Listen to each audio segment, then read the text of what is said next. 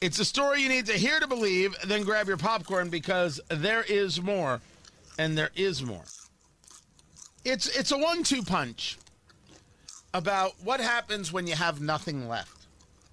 I was gonna get into this later, but if I happen to repeat myself later, don't get too angry with me. The argument that I make is that the political left has nothing to run on. And the argument I also make is that the political right has to ensure that it doesn't get sucked into the argument by the political left. You can't run on a negative. You got to run on positives, meaning run for office. You have to govern on positives. You have to govern on vision. Exactly what I talk about for the city of Indianapolis. Where's the vision? That's part of the continual conversation we have here. I love it when I talk about the city county council and people are like, you don't even live in Indianapolis. You don't have a right to say, who do you think you are speaking out? Why don't you all just stop? Because you sound like crazy people. Of course I'm going to speak out. I live in Carmel, right?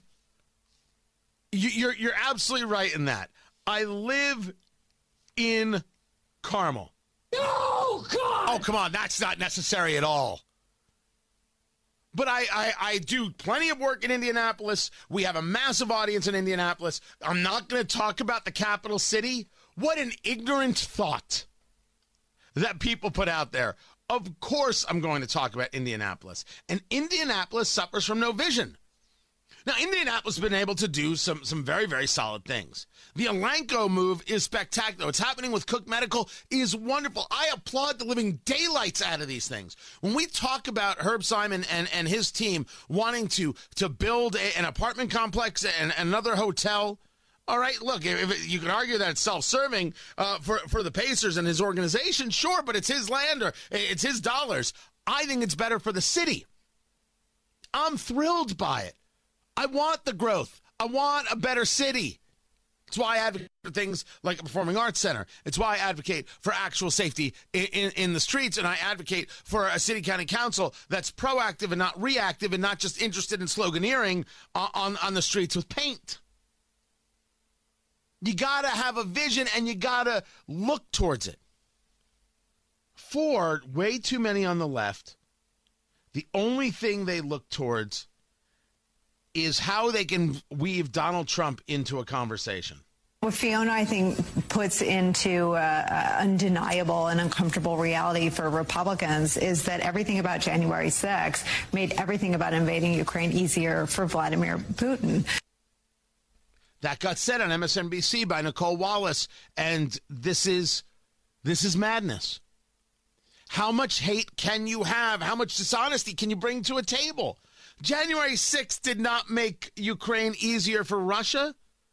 The withdrawal from Afghanistan left Americans behind to die, never mind billions of dollars of U.S. hardware, never mind lying to these Afghans who'd been helping U.S. forces, made it easier for Russia to invade Ukraine. And it'll make it easier for China to take Taiwan because they see America, specifically Biden, as weak and feckless and incapable. Deterrence failed miserably because we didn't have the strength to deter because Biden wouldn't do the job. That's the way the world sees it. January 6th? January 6th? That's delusional nonsense. But when you have nothing to run on, when you have no joy in your soul, when you have no vision for the future that works for America and Toto, well, you got this, which I guess helps you keep your very small TV audience. So, good job, Nicole Wallace.